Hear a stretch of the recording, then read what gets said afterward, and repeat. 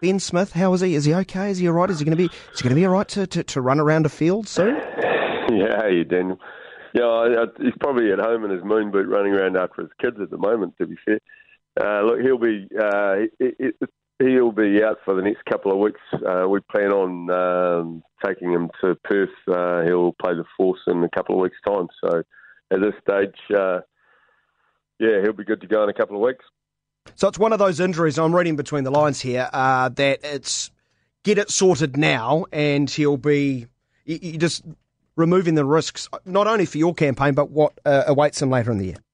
Oh, definitely. Look, he came away from, obviously everyone saw him get injured and then play through the game. That's typical Ben. And, of course, at the end of the game, when the old adrenaline wears off, the bruising starts coming out and the swelling. And so by the end of the game, it was obvious that he was going to need a break and it's going to take a couple of weeks to come right. But he'll be 100 and ready to go in that game and looking forward to playing in that game over there in Perth in a couple of weeks.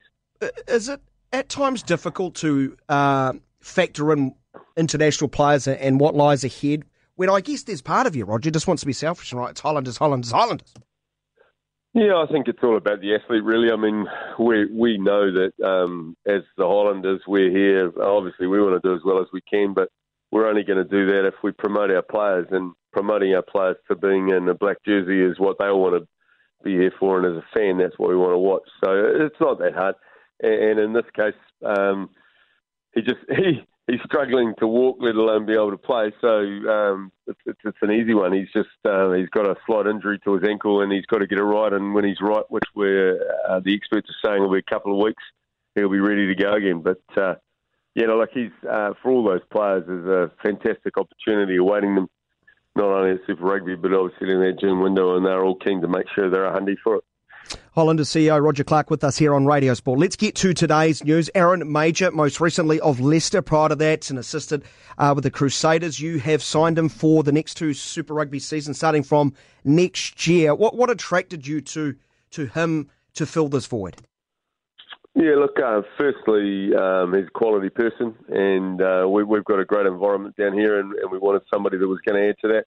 And secondly, we needed an attack coach that had something special that would replace Tony Brown. I mean, it's obvious to everybody that the Highlanders' attacking game has come on leaps and bounds since Tony joined us in 2014, and with him leaving, there's a big void, and so it was important to find somebody that could fill that and help get what is a pretty exciting bunch of players to another level. I think he was obviously naturally pretty disappointed to lose the Leicester job, but you've gone over that and still see plenty of positives in his performance to help with that attacking aspect of your franchise. Yeah, look, we for anybody who knows what went on over there, I mean, we were talking to Aaron well before he left. In fact, just before he was approached or appointed as a head coach.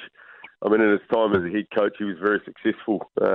He just obviously had some personality clash with the owners, and but from a team wise, I mean, he went there were 9 games straight with wins, and they're in a position to still challenge for the championship over there. So the feedback from the players that he's had over the last 4 years as a coach is outstanding, and not only that, his peers rate him very highly as well. So. Along with being a quality person, he lined up as being a great candidate for the Highlanders. So, Roger, it wasn't a case of you being a hungry shark and seeing blood in the water. Right, I'm going to go get this man. You'd long sort of wanted to bring him to the Highlanders. Yeah, look, we've been talking for a long time, and we're always hopeful that one day he'd return to this part of the world. And because of his family situation, he's got 4 young children. That was always going to be an opportunity at some stage. It was just a matter of time. And so the way it's worked out pretty well, probably a year ahead of when we potentially could have had him. So that's probably worked out well for both of us. Where are you with regard to 2018? Because it's a unique sort of way you're going about this. I think that the normal template is you hire a head coach and he might have something to say about assistants here. For example, will Aaron be encouraged to apply for the head coaching role? Or how's it all going to work? Yeah, no, look, Aaron will be the assistant coach. We've employed him as assistant coach. Look, It is a little bit different, but it's a little bit different because we've got a lot of continuity in our management team and a lot of the guys that already signed through to 2019.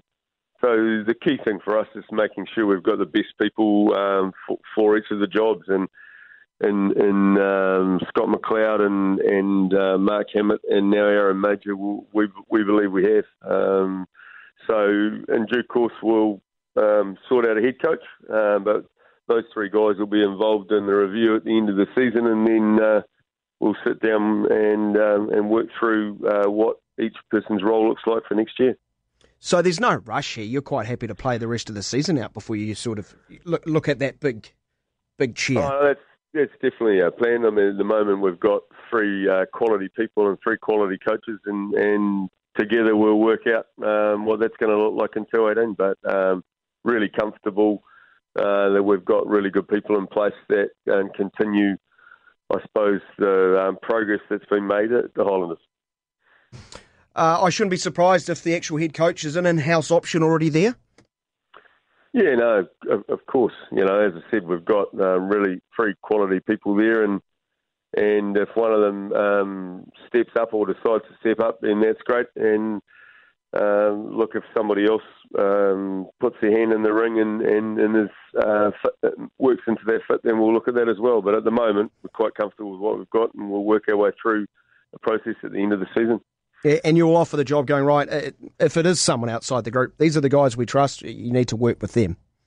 Yeah, look, it's the way if I look at Mark Hammett coming into the organisation, and the same with Aaron Major, a lot of these coaches all know each other anyway from their rugby playing days or even their coaching days.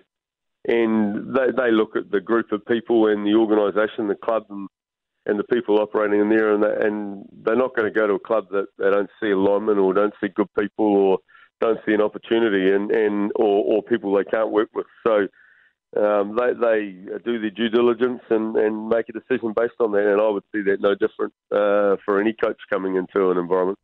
Roger Clark out of the Highlanders. Before I let you go, how do you assess your season to date? Firmly in the playoff mix, it seems 4 New Zealand sides at a minimum will make it.